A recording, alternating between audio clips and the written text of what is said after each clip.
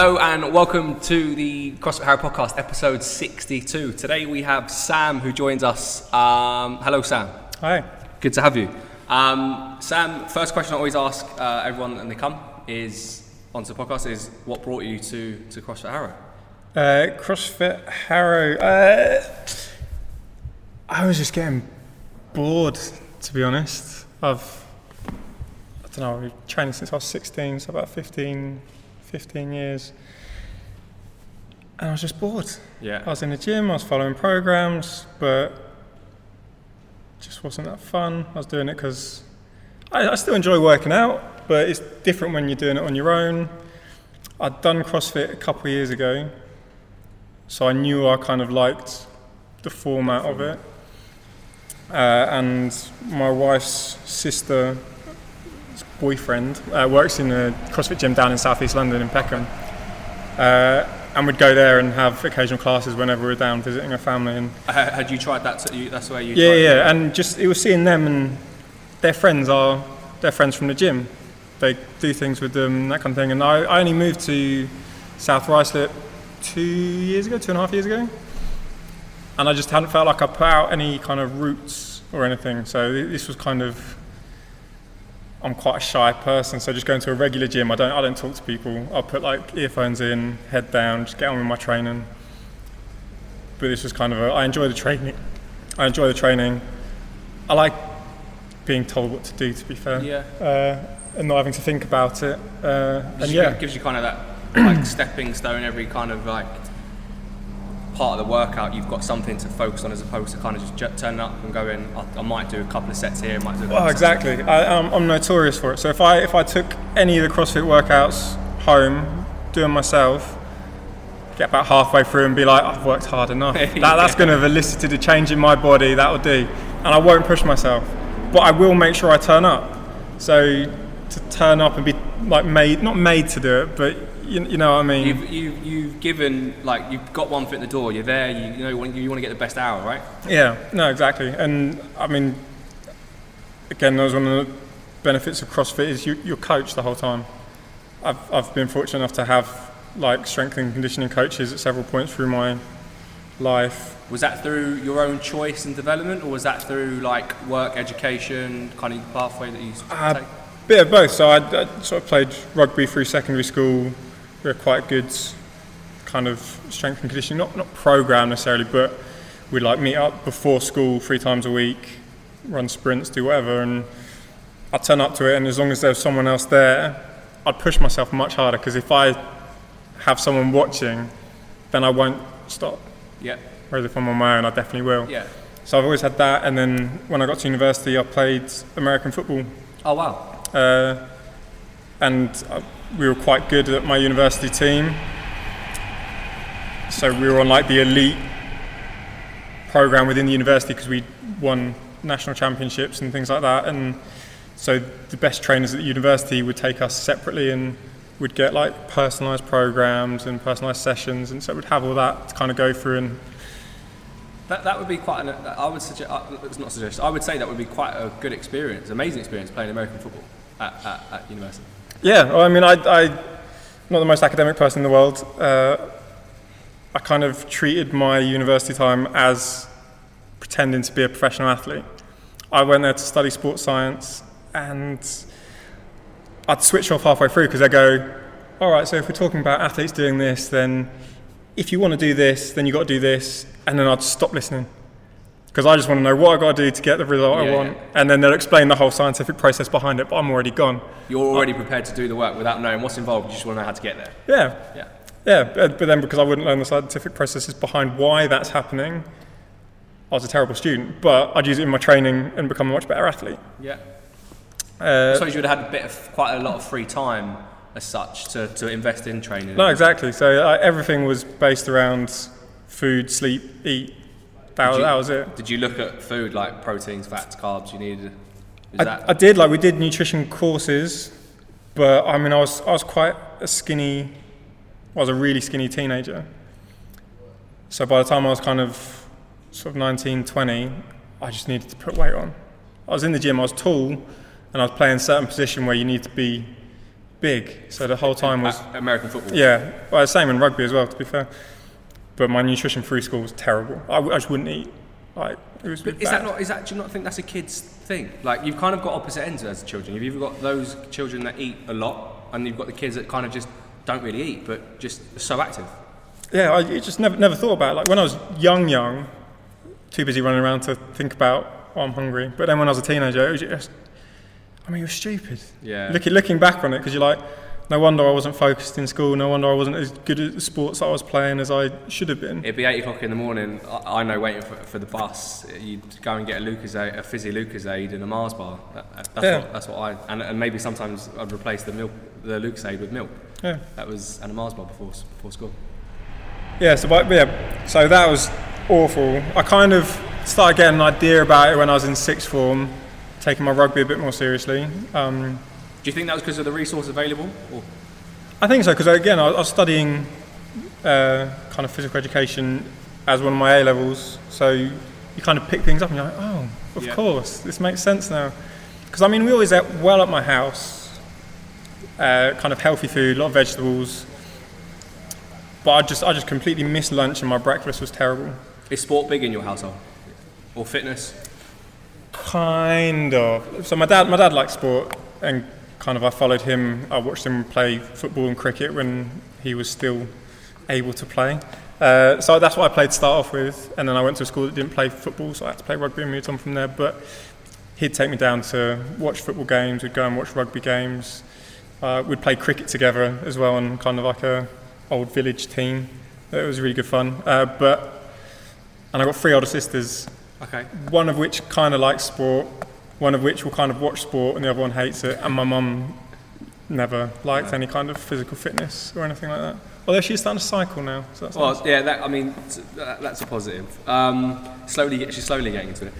With the American football, were you travelling around the UK? Did you ever go out, in different parts? Did you go to the US? Did you play? So I never made it to the US. Was that a thing? You made like?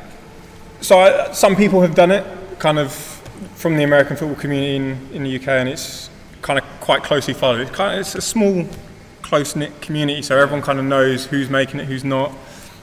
But I was lucky enough to play for Great Britain. Oh wow! In the 2013 European Championships. So we went over to Italy for about 10 days and played there, which was amazing. And then I played over in Finland and Sweden as well. Were these like tours, apart from the championship, were the other tours? So the other ones were with the Great Britain students team. Okay. So they just had one-off games. So yeah, and then kind of American football in Europe, you've got kind of Austria and Germany, who are quite very good, and then you've got the Scandinavian teams, and they all have kind of like semi-pro, like league teams. Which I'd signed for one on my final year of uni. So I was going to finish uni, go off and kind of earn and play and travel around Scandinavia for a summer. But I got injured literally on my final game at university, so I had to miss it. What was the injury? I tore my pec off the bone. That's a nasty injury. Yeah, it's not great. Yeah, that actually happened quite a lot. I don't know if you know. In the CrossFit, I can't remember what year, maybe one of the CrossFit games, maybe 2 or 3 years ago, they were doing ring dips from quite high or muscle up or something, and a lot of them were tearing their pecs. It was putting a lot of people out. Gives you a nice bruise though. Yeah, I could imagine. How long did that knock you back? A lot longer than it should have done. I got a surgery fairly quickly. Because of the timing with the end of my university, because I was moving back home from Birmingham back down to Reading, the NHS physio didn't get transferred. Right. So they were like, yeah, it's all sorted for you. As soon as you get down there, you're going to get a letter. It's all going to get sorted out. So I was doing my physio. I got down back to Reading and just didn't hear anything. Was trying to chase it up, and they were like, oh, we'll just look into it. And then that was another couple of months later, and I was like, no, seriously, I need to be doing something. And then they were like, all right, we'll start the referral process now. So it was again like 6 weeks from that point. So it was about a 4 or 5 month period where I was watching stuff online and stuff, but everything I was seeing was like strong men and bodybuilders and just not your everyday kind of person. Yeah, and I think a lot of them were kind of on the gear a little bit by the looks of it, because they were about kind of, they were doing Yeah, things that I Firefighter. was told like 10 weeks down the line, they were doing it day 2, and I was like, okay, Very I'm not strong. going to push myself that far. 5 foot, 100 kilos, can do anything and everything. Yeah, so I put my shoulder into a pretty bad position, and like the muscles and stuff, and it's all healed badly, and I've done a fair bit of physio since, but not enough to properly really fix it. But then like the next year, I was obviously trying to get back into my American football and pushing it in the gym, and I tore it again, but not completely this time. Well, I was going to ask, did that injury, obviously knowing that you were going to sign for the Scandinavian team, did that injury have any psychological effects that year? Oh yeah, I was in a terrible place because I'd known a bunch of people I'd played with through the Great Britain team and all that kind of thing. I'd gone and done it like the years before, like between university years. But I was like, I don't want to do that between university years. I want to do it as a finishing thing, and it was going to be like a send off, sign off kind of thing. Yeah, kind of, and just to see where I can get the level of my game to. This is a personal target, personal kind of thing against yourself. Right? Yeah, and it was a bit of a status thing as well, to be able to say, yeah, I played semi-pro ball in Europe. Yeah. But it wasn't to be. It did. So why did you choose American football? Because you'd gone from playing rugby. So I had my best friend at secondary school had spent some time over in America when he was much younger. So he knew American football and he played the video games. And being teenagers, we played video games together. Yeah, I struggle I kind of understand it now, but sometimes I don't. I learned the whole thing through the video game. Did you? Yeah, I played it like religiously from 2004. But yeah, just got madly into the video game. He'd joined the local team. It wasn't that local. I mean, it was local for American football, but but not like rugby and school things. There aren't a lot I walked to it. There's not a lot around. I think like round here, I think maybe Wembley. There's one team, Yeah, and then there's not one for a long distance. Yeah, no, they're few and far between, but growing. But yeah, so we'd drive down, and I'd join them in sixth form. I went down and played with them as well. So I'd played both, and when I got to university, I signed up to both teams. But it was the atmosphere. Kind of university rugby's got this whole culture behind it that I'm just not the biggest fan of. And a lot of it was a status thing. So the first things they're asking you is, all right, what school did you play for? Like taking all your details, like height, weight, all this kind of stuff, and pretty much being like, oh yeah, you're probably not good enough for this team. Whereas the American football team, because it's a niche sport, they're like, we want everyone. They're really friendly, really welcoming. They wanted everyone there, so I was just like, it's just nicer being there. So I went and did the trials for both, and the rugby team was amateurish. It was run by the senior guys who were just picking their mates and who went to the same schools that their mates went to and all this kind of stuff. And they weren't watching the game. Which is a shame, because there's probably a lot of lost talent there. Well, to blow my own trumpet entirely. Go for it. I'd just come off the back of my school had done a rugby tour to New Zealand on my final summer. So I'd been training non-stop for about 2 years for this, and we were playing like pretty decent sides over in New Zealand who were phenomenal, absolutely killed us. But I was in the best shape of my life. Turned up to the practice camp and I scored 2 tries. And they were like, no, we've already got someone in your position. And I was just like, is that it? Is that all I'm going to get? And after 2 years of like consistently turn up every day. Yeah, like rugby was everything to me at that time. But then the American football, the setup at the Birmingham University is very professional. Like they pay their coach, the university pays the coach through the sports funds. I don't know how it works. But everything was timed. Coaches were going around. You had coach for about 5 people to one coach, which I'd never seen before because rugby was just like one coach for everyone. It's like a 30-man squad, right? Oh, we had about 75 wow. in that team. But yeah, like professional teams, I think 45, 43. But all the training sessions were timed down to the minute, right? They'd blow a whistle, everyone would move down to the next bit. And I was like, oh wow, this is pretty cool. Feels professional. And luckily those coaches were very good. Those coaches were associated with the Great Britain team, which is how I kind of made that transition. But yeah, just the culture of it. I miss the game of rugby. I don't miss the culture of rugby. Yeah, it's a very strong, boyish, alpha male Yeah, I tried going back to play it a couple of years ago, and you turn up on a Sunday, I'm like, yeah, nice and relaxed, like, there's no prizes here, so let's just have a nice game of rugby and go home. People start throwing punches, I've got to go to work tomorrow. Yeah. What's the point in this? Turn up to work, I had a rugby match yesterday, got a black eye. So it's just not me. So you obviously American football, is that something that you still playing now, or after you finished that was done? Okay, so from tearing my pec, I tried coming back. Just demands of the sport. I wasn't as good as I was in my head or how I was before. So to know I'm not doing what I'm capable of doing frustrated me. And I know I could go and play at kind of a lower level, even in this country, and play well. I just wasn't enjoying it anymore. Just because I feel like the time had passed. And sometimes that's a sensible decision. I think a lot of people tend to just stick at something because they're comfortable with it.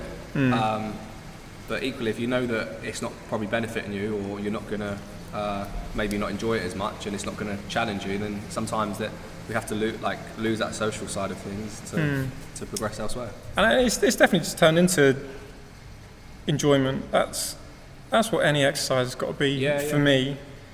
And do you look for that? Like, is that purely now, with having done all the stuff that you've done with Rugby and American Football? Is that kind of what you're after? You just enjoy your sessions? Yeah, I think last couple of years it's just been kind of, you're just about to turn 30. You're probably not going to get your professional football contract anytime soon. But people do.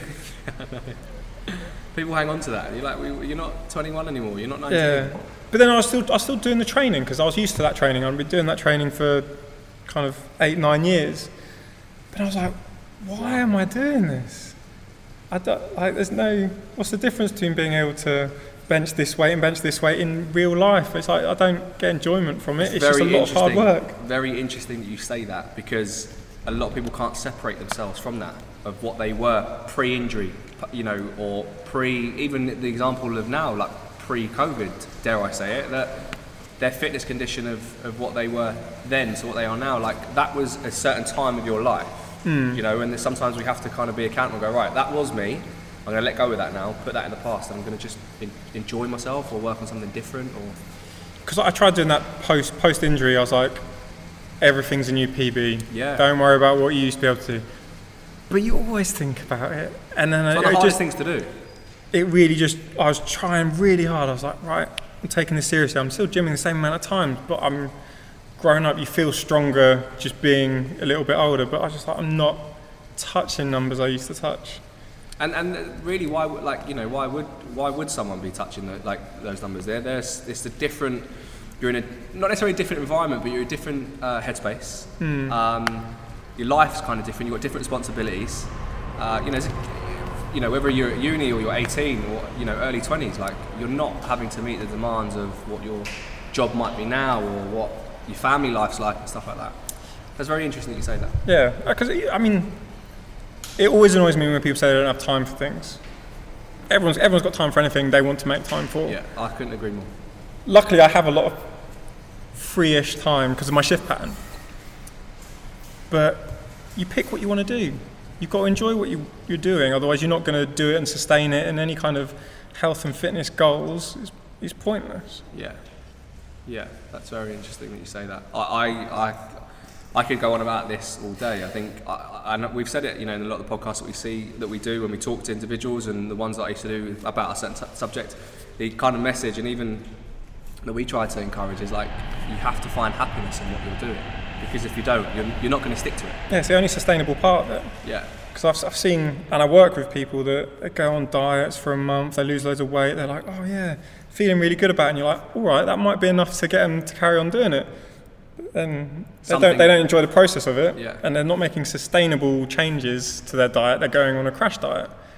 Whereas if they kind of brought it down a little bit, they might not lose as much weight as quickly, but over the long run it's sustainable. But I think it's the happiness element to anything, like even your job. If you're not enjoying your job, then maybe it's something that you need to reconsider and search for happiness in something that you do. Yeah, and I think that's something I've always done as well.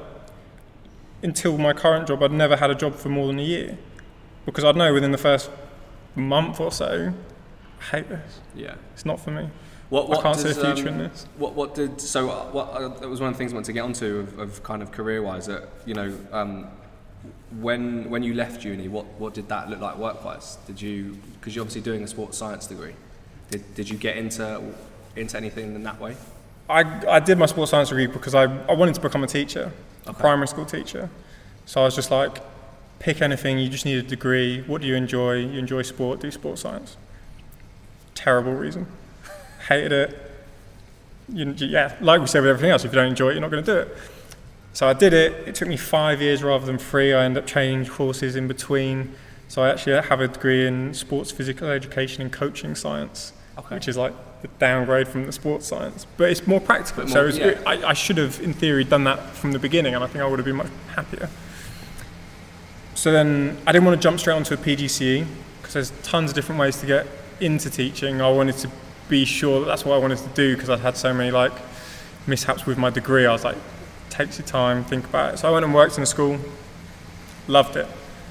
Being in a classroom, bunch of kids, hilarious. And this is primary? Primary school. I went back to the primary school I went to. Oh wow. So that was really nice. There was a few teachers still there that kind of knew my family. So that was nice, but kind of familiar environment as well. The in-classroom stuff was amazing. But it was talking to the teachers, everything they have to do outside of it, because I still got to just go home at the end of it. They're like, all right, we've got another 4 hours of planning and we have to fill out this paperwork and that paperwork. And I was just like, that's not me. Yeah. I can't do that. Don't miss it.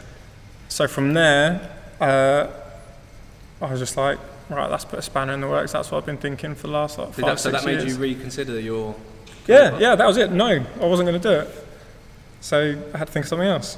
So then I went and drove ambulances for a year and a half. How did you find that? Or is that just something that you wanted to, like, you just search for a part-time job or full-time job? I mean, I was searching anything. I kind of always wanted to, like, teacher, public service, all that kind of thing. It was always in my mind because I was like, I don't want to sit in an office. Just hated the idea of it. Have you done it at all? I mean, kind of. I had one summer job where I was trying to get kids to sign up for, you ever heard of NCS, National Citizen Service? Yeah. So NCS with the challenge, and I was there, and you'd go into school and do presentations and stuff like that. So that was most of it. But you would sit there at a computer on the phone for trying to organise 2 or 3 days a week.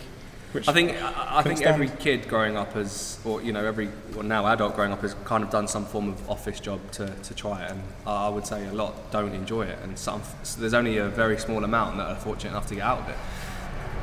Yeah, and again, I think it's priorities. Do you want to get a job that can sustain your lifestyle, and is that enough for you, or do you want a job that you love that not becomes your lifestyle, but is a much bigger factor in it because you're not going to get the money that you get from the other one? And as a payoff, and I've seen people go either way and be very happy. So it's always down to the individual. Right or wrong. I think different personality types definitely suit different roles. But I knew for me, I couldn't do it. My day-to-day happiness was more important to me. So I wanted to do something where I'd come home and be like, you made a difference today. Yeah, you've done something to someone's life. They're better off because of it. So then I was looking at, so it was in the Red Cross that I was doing the ambulance driving through. And the training course for that was great fun. Learning how to drive an ambulance, great fun. But some of the stuff you go to is not something I could deal with all the time. So again, like a couple months into that, I was like, all right, not loving this. I would imagine that some of your calls that you would have received would have been almost questionable. Yeah, and for not always the obvious reason, like so much of it's crap. Like you turn up and someone's just like, all right, so you're going to get us to the front of the queue at A&E. It's like, we're not a taxi service. Or you're driving them to the hospital and their partner's driving in a car behind and they just walk onto the back of the ambulance. They could have just, why don't you just go in the car? So that was frustrating, and then you do go to the more serious stuff, and obviously it's difficult for other reasons, but yeah. I don't understand. Well, they have a massive burnout rate in that, and I fully understand that the friends I know from it, they've either gotten more well-trained or they've quit. Yeah, We've had paramedics here in the past. I think they've given similar examples of calls and things that happen. So that was a year and a half, done that, and you obviously you didn't enjoy that anymore and kind of reassessed again? Yeah. So that was when me and my now wife moved, because we were still living in Reading at that point, from the school to the ambulances. But she had been commuting to London the whole time. So we're like, all right, we've done it this way around, let's do it the other way around. So bought a flat in South Ruislip, and I was commuting. I was like, oh, this isn't fun either. So that really gave me the impetus to leave that last job. But I couldn't think of anything else to do. And then I saw London Fire Brigade was recruiting, which I'd looked at before, but you needed to have had a London postcode to do it, but recently changed. So I was like, brilliant. Went for that. But it's like, it took about 14 months for that process to go through. Wow, what does that process look like? So, same as anything, application, cover letter, send that off. Get through that. You have to do a maths, English and science online test. Is it like tough? It was. Yeah. Like I'd done maths, science, A-levels and stuff. So I thought I was like, oh, this is going to be like GCSE, really simple stuff. But the time constraints on it, like they don't want you to get 100%. They just want to see what you're going to do, seeing the clock go down and see how you're doing under pressure and all that kind of stuff. So did that, passed that, then you go to do the interview day, which is you redo those tests to make sure that you were the same person that was doing them online. The exact same test? Yeah, exact same test. I'd have probably given 2 different scores. Completely 2 different scores. I wonder what their like acceptance level is, because I think most people would get different scores, but yeah, it'd be very, very strange to see who the people did get other people to do their online tests for them. But you do interview for an hour with 2 on-station firefighters. You kind of go through their main points, like all the questions you can find online and like forums and stuff. So that was very straightforward. And then you do what's it called? Like a role play. Okay. So they tell you about a role play. They give you a sheet of paper, and you're like, okay, we're going to go into a room, pretend this is going on. You walk into a room, they've got a paid actor, fully trying to sell it, and you're just, what's going on? You're stood in the middle of this room, and there's 4 people around the edge of the room with kind of notepads, seeing how you're reacting to it, and it's all just a bit surreal. So I was kind of like half smiling, half laughing, being like, is this really happening? As this woman's crying about her son that's trapped in a car, and I've got to try and calm her down. So you do two of those scenarios, which was fun. So just empty room, no like fake car or anything like that? It's nothing, just a woman, just you and this woman in the middle of the room. And 4 people on their notepads? Yeah. So you do that, and then How did you find that? Did you find that you could get into that role play? I felt like they just want to see you be calm and kind of try and resolve a situation without promising anything or guaranteeing things. So it's just, look, we're doing everything we can. Best people are working on it. You need to just look after yourself right now and just make sure that you're okay. All that kind of stuff. And you're just like, I have no idea what's going on, because I don't know what our policies are or anything. So you're just saying what comes to mind. Yeah, and the ambulance work helped a lot, I think, for those role plays, because you dealt with kind of like stressed out people. I don't know where I've seen this or read, but they in your line of work they say not to promise anything, because you can't promise. You don't know. Yeah, and that's often something that has happened. I think I might have read that in this situation someone had promised everything would be okay and it wasn't. Yeah, I think more so in medical things, not so much now, but yeah, I mean you just know not to do it just because you have no control over it. We're doing everything we can. You can promise that because you're in control of that. Yeah, you're doing everything you can. Yeah. But yeah, anything beyond that, you're a bit silly if you're doing it. So is that is that pass or fail as soon as you do that role play? No. So from that, then you go and do a group exercise. So because there's about 10 of you doing it, so then they put 5 of you together, get you to. I think we had to make like a Jenga tower, but everyone's got different roles, and it's seeing how you work as a team. And that can also be quite hard and maybe frustrating. Yeah, because you always get the loud one that feels like, oh yeah, I know if I'm loud, I'm going to look great. I'd spoken to a lot of friends and it's kind of their interview processes and all this kind of stuff, and I was like, I think I found a niche here. So we were given a task, we were given a time limit, as soon as it starts, everyone's jumping in on all the gear, and I was like, I'll keep the time. So I've given myself an important role. I'm like, guys, you got 5 minutes. So I'm keeping everyone going, and I didn't do anything. I just looked at my watch, and it seemed to work. Wow. I mean, I wouldn't have thought of that. I would have probably been someone to be like, what do you think we should do? Is this the best course of action? Yeah. To sit back and time watch. Yeah. Essentially. Well, you do need So something. it's a vital part of the task. Yeah. You've got to complete in the time limit. Yeah. Did you get any feedback on that? No, none at all. Because then it was like radio silence for about 5 months after that. Didn't hear if you pass or fail. Just nothing. And then you get a phone call in the middle of the day going like, oh yeah, we'd just like to process you through into the next phase. It's like, oh, brilliant. Okay. Wasn't really expecting anything, but... Had you kind of written it off? Kind of. It's one of the things I kept on looking, and then you don't think of it for a while. You're like, I haven't heard no yet, but I haven't heard yes. But like, after the process, you realise it's just one person in charge of the whole recruiting process, it seems. There was only one person that you talked to on the interview days who was kind of running the whole thing. So it must have been, well, because they go through like recruitment freezes all the time in the fire brigade. So I guess they don't have a massive department all the time, but they were doing a big intake at this time. So yeah, there's 3 or 4 and 5 months till we heard from that, and then you go and do the physical day. I mean, with your background with sport, are you feeling pretty confident with that? Yeah.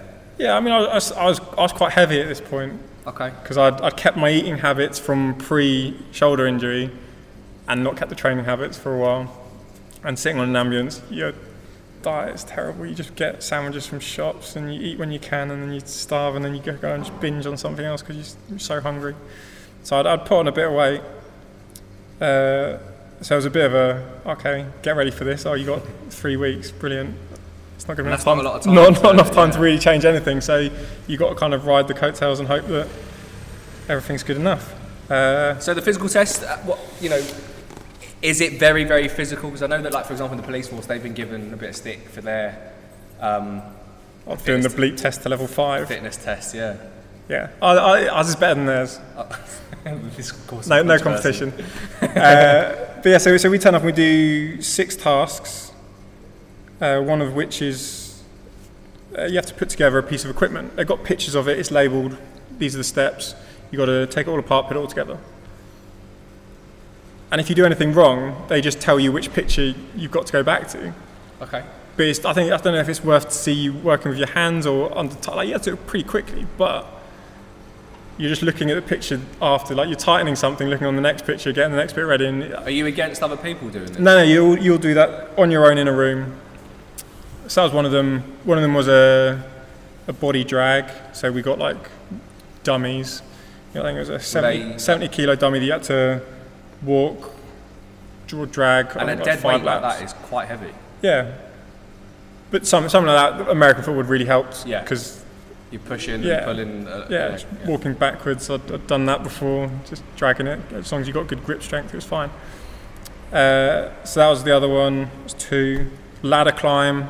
So you have to climb the ladder, make sure you're not scared of heights, and you've got to do what's called a leg lock, which they teach you how to do at the bottom. You put your leg through, lock it in, and then you let go, and you have to lean back and look down to the ground and shout out. They have like a clipboard with a number on.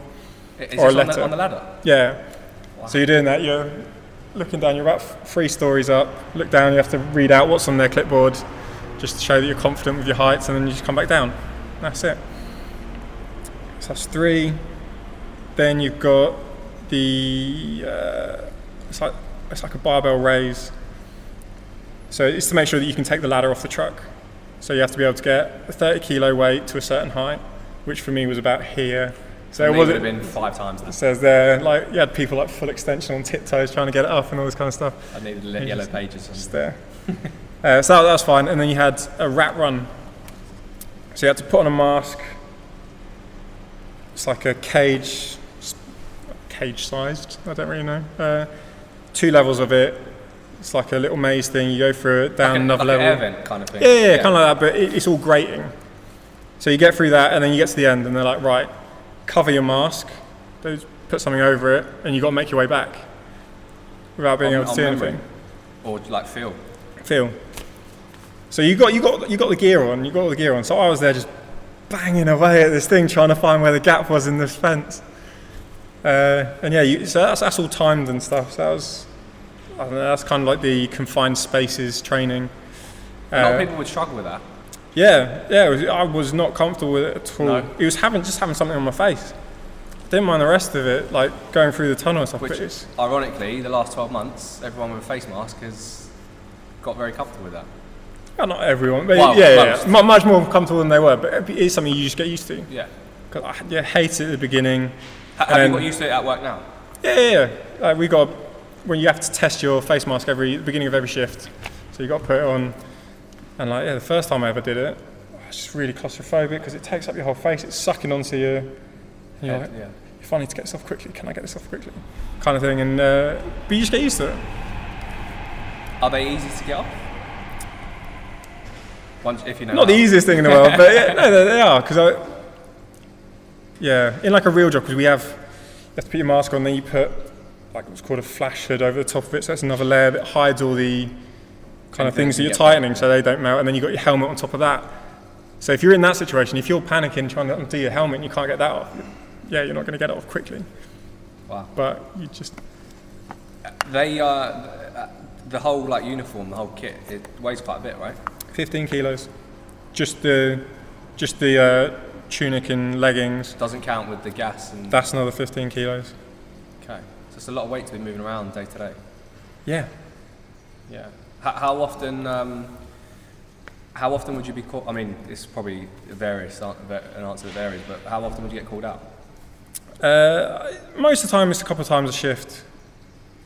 Not necessarily to anything all that serious, but Have you had some really serious calls? Yeah. Yeah. Yeah. Again, some not pleasant things, but everyone's really good with it within the kind of network of it. Yeah. Like things is are in place. Is there help and support for like the trauma that you could go through or see? Yeah, no, they were really good with it, to be fair. Kind of because you got your watch, your team that you work with. So you work with the same kind of 5-6 people every day. Eat your meals with them, you spend all day with them. So that's a really close knit group. And because they know you're the new person, they ask. Like that wasn't nice. How are you feeling about it? If you ever want to talk about it, come get me, kind of thing. And I was like, oh, that's nice. They're doing that for the new person. But then they do it for everyone else. Yeah. Because I knew someone in the ambulance service. They'd been to kind of 7 or 8 cardiac arrests in a year or something. Fine, absolutely fine. But one after that completely broke them. Really? Yeah. Just took a couple months off work. Couldn't deal with it because I guess it can take its toll, right? Yeah, and every situation is different, but just because you've dealt with it before doesn't mean you can always deal with it in the same way. Yeah. So going through like all the testing, the tests to become a fireman, were you kind of getting more into like, yes, this is what I really, really want to do? Yeah, it's something that I'd applied for 4 or 5 times before. I applied when I first finished school to the Berkshire Fire and Rescue Service. When I was switching around courses at university, I was applying in the West Midlands, and I'd applied for London before, but I was outside there. Would they have known that you had applied? Like, does each? Nah, they're all completely separate. Okay. But yeah, each time I got a little bit further and a little bit further, and I was like, oh, maybe I could do this. But I was always under the impression that thousands of people apply for one space, you're never going to get it. Yeah. So I'd kind of resigned myself to the fact that I wasn't going to get it, but... So you're actively looking for other things in case... Well, I had to get another job in that time because... you have to, yeah. I needed something, so I was a first aid trainer. So I was pretty straight up with them at the beginning. I was like, look, I've been applying for this other job. I'm still going through the process, but I'm here.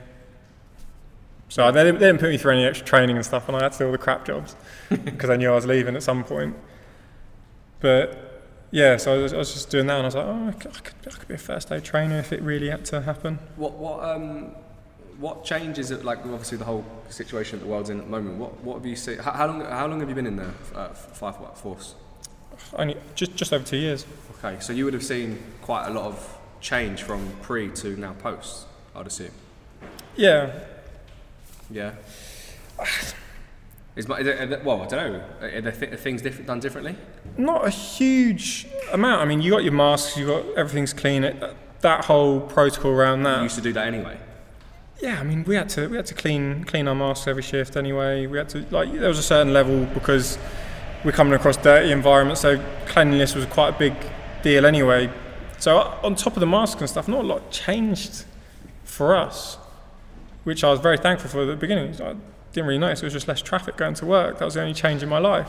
Yeah. I could still. We got the gym at work because it's part of our job. We've got to train a certain amount of time each shift. You have to keep your fitness. Do you get tested annually or anything? So they've only just brought it in, like a fitness test for people within the job already. They were just starting to test people last year when it all started, so then they had to cancel that because they couldn't bring everyone into a single place and have everyone contaminating everyone. But yeah, I mean, it's not as hard as I think it should be. But I mean, you speak to different people and it's better than nothing, because you do see a lot of people that once they're in, they go and sit down, they eat a load of biscuits and don't end up in a good place. What would a typical day look like for you on shift? So day shifts, you'll turn up, you have to go through roll call, so you're standing to attention, do a register, make sure everyone's there, make sure you've got all your gear. So most of the time you'll turn up 15-20 minutes before your shift to make sure all your gear's there. Once Are you responsible for your gear? Yeah, like you have to wash it and stuff like that, or well, they got like a laundry service. You kind of send it off. So if it does get contaminated with some certain anything that you come across, you just put it in a bag, send it off, and then you have to get your replacement gear that's in a locker. But yeah, it's your responsibility that you've got your gear and it's clean. So you do that. You get told what you're doing that day, so everyone's got their jobs, and then you have to go and test your mask, your set, make sure that it's got enough air in it, all this kind of stuff. You have to go through these checks.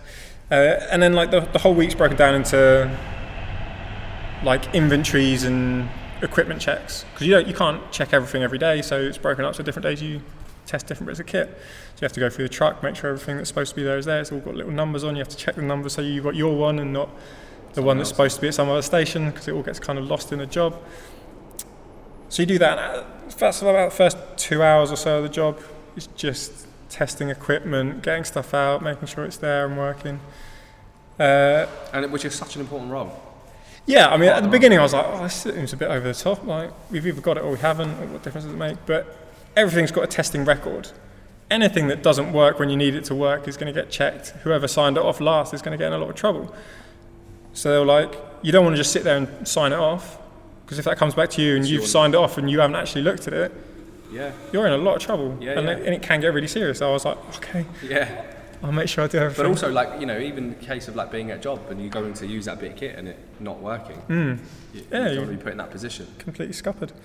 So we do that, and then we have a stand easy, which is our kind of late morning meal. So someone will go up to cook that as we're kind of doing it, so we'll eat that. And after that, you normally go and do kind of, they're called home fire safety visits. So someone will have called the fire brigade at some point, or they've been pushed through us through other kind of social services saying this person's not in a great way, they need to have their flat looked at, their house looked at, make sure smoke alarms are fitted. And so you go in, test their smoke alarms. If they haven't got any, you put some up, and you go through some kind of electrical safety, candle safety, all this kind of stuff, and making sure, if there was a fire, do you know what you're doing, kind of thing. So you do a couple of them. And then in the summer we've got hydrant inspections. Okay. So you see a little FH, or the little yellow H's. In 4 years, every single one of them in an area should be tested by the station. So you've got to go and turn it on, make sure water comes out of it, and turn it off, and go to the next one. So that's. I always wondered what they were. Yeah. Yeah, I never know. Really important. And then when you want to find them, you never find them. Then we do them, and then we go back, and then we'll normally go to the gym, that kind of time. How long's a shift? So day shifts are 10.5 hours, 9:30 till 8, and then night shifts are 13.5 hours, 8 till 9:30. Do you prefer night or day? Depends. Because night shift you don't have as many of the kind of inventory stuff, but sleep cycle and stuff. Yeah. but they're not necessarily as interesting, and they can take ages, and depends what you're doing, where you're going. Whereas a day shift, they'll normally go quite quickly because you're testing things, you're doing drills, so you're throwing up a ladder in the training yard, sort of tying knots and stuff and running around, and they can go pretty quickly. Whereas a night shift that's long is long. There's obviously a lot of kind of CrossFit elements that cross over into your job. How have you found that in terms of physical fitness? It just kind of overlaps nicely. Kind of, I'm not, because the days gone by when you're kind of in the gym and you're like, let's smash legs today. Can't walk for 2 days. I can't do that anymore. I've got to be able to kind of work optimally any day that I'm on shift. So kind of, I mean, it's not great on the hands, admittedly, but the kind of doing everything, a lot of heart rate stuff, which has helped me a lot. It's just all relevant. It's all grip strength. It's moving stuff. It's being in different positions that you're not necessarily planning on all the time, kind of thing. And it's having that stable base to move. Because obviously CrossFit being massive in the US for public services,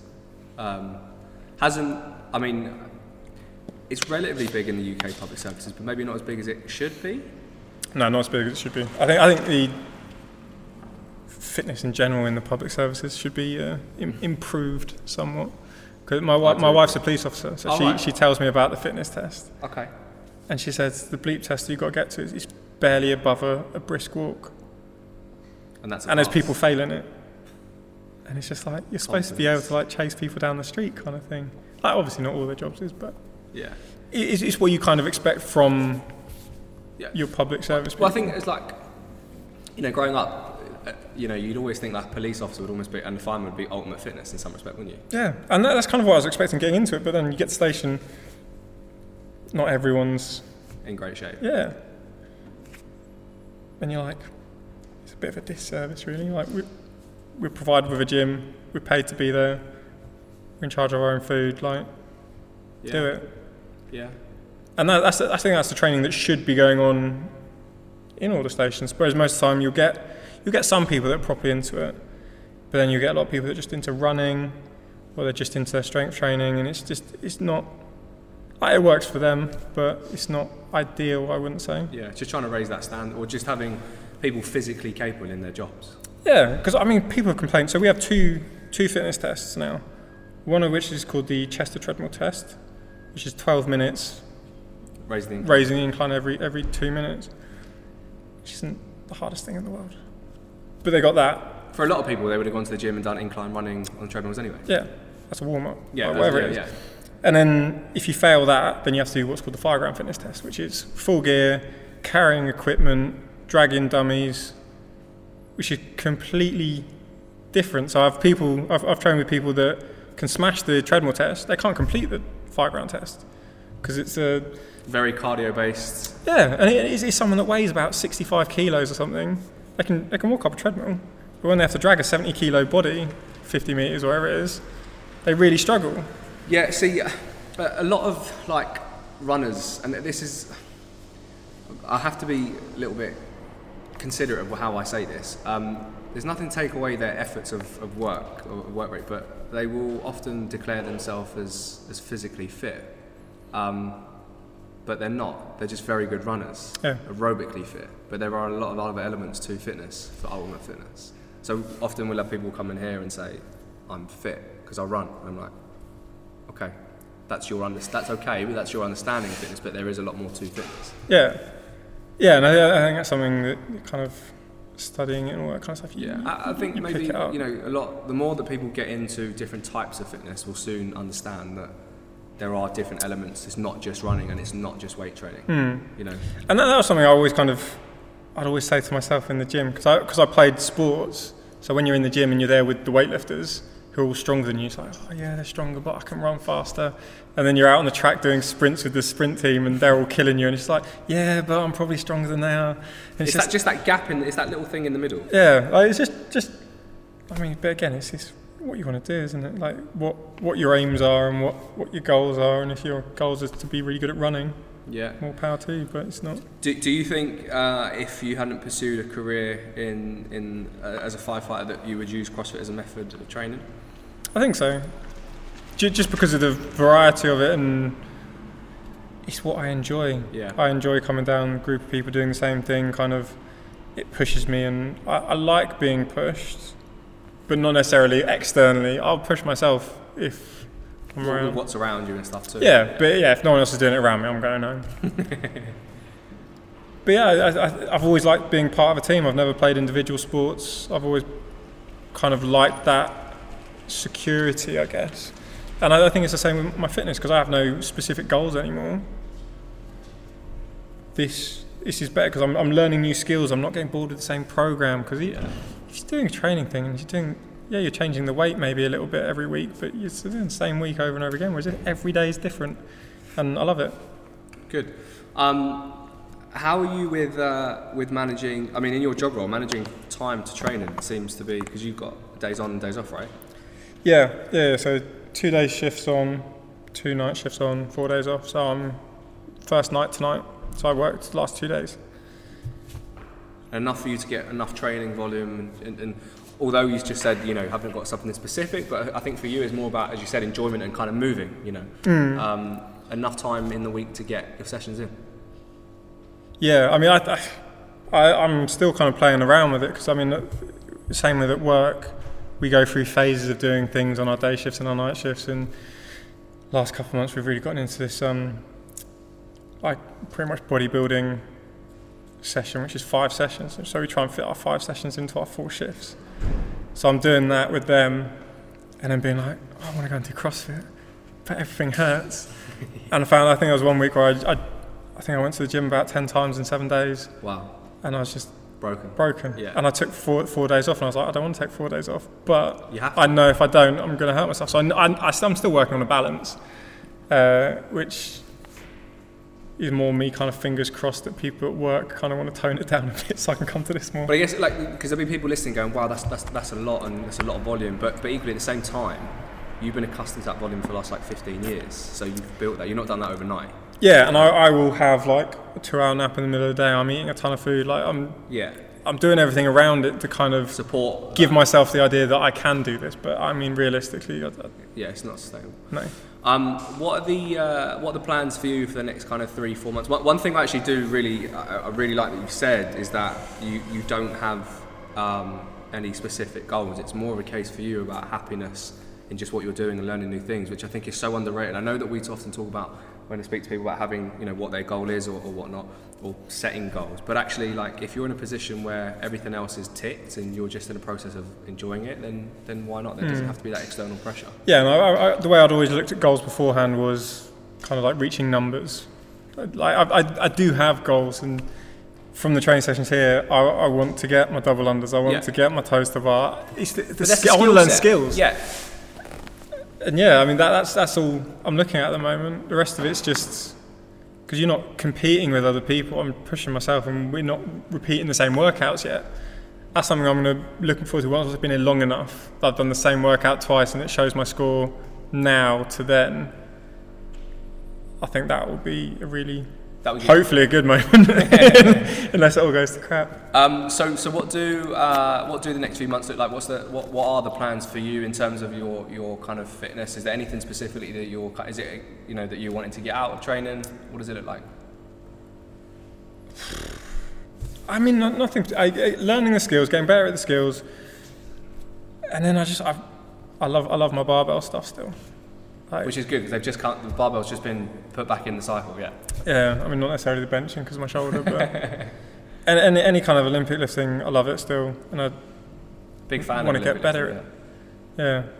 Well, that's what I turned to after the injury, because I wasn't hitting the same like squat numbers and stuff. I could improve my technique without having to improve my strength, because my technique was holding me back so much more than my strength was. Yeah. That my strength had come down, but if my technique goes up, I'd still be lifting bigger numbers. A lot of people don't realise that. And I've tried to. I think I put this recently in the newsletter that we sent out, that you can only get as strong as you move. And what I mean by that is that if your technique is not very good and not sufficient, then you're not going to be able to get as strong as you're physically capable of being. But a lot of us sacrifice that for strength. Yeah, and ask why can't they get stronger, and that's the reason. And that's one of the things love to tell my like 18-year-old self. Yeah, 100%. Don't chase numbers, chase movement. Yeah. Get yourself, because I had to like completely relearn how to squat, completely learn how to deadlift again, because I was just Which like, takes I was doing time. everything wrong. Yeah, and it is boring in some degree because you're not getting what you're used to result-wise of before. But it's a game of patience. Yeah, because you'd end up pushing yourself, but then you'll have to take 2 weeks off because you've hurt yourself, and then you lose it all, and you're like, oh, I've got to start all over again. It's like, well, if you start properly again right at the beginning, basic you can start positioning. properly at any time, but you just need to do it, properly once, and then you're set. And that again, something I'm really enjoying. Not playing any contact sports, having those niggling injuries, having a bad wrist, a bad ankle, a bad knee that stops you from being able to do anything. Yeah. So actually seeing what I can get out of these CrossFit sessions is something I'm looking forward to in general without having any specific targets. Perfect. We are out of time. Sam, thank you very much for your time today. Pleasure. Guys, join us next week for episode 63.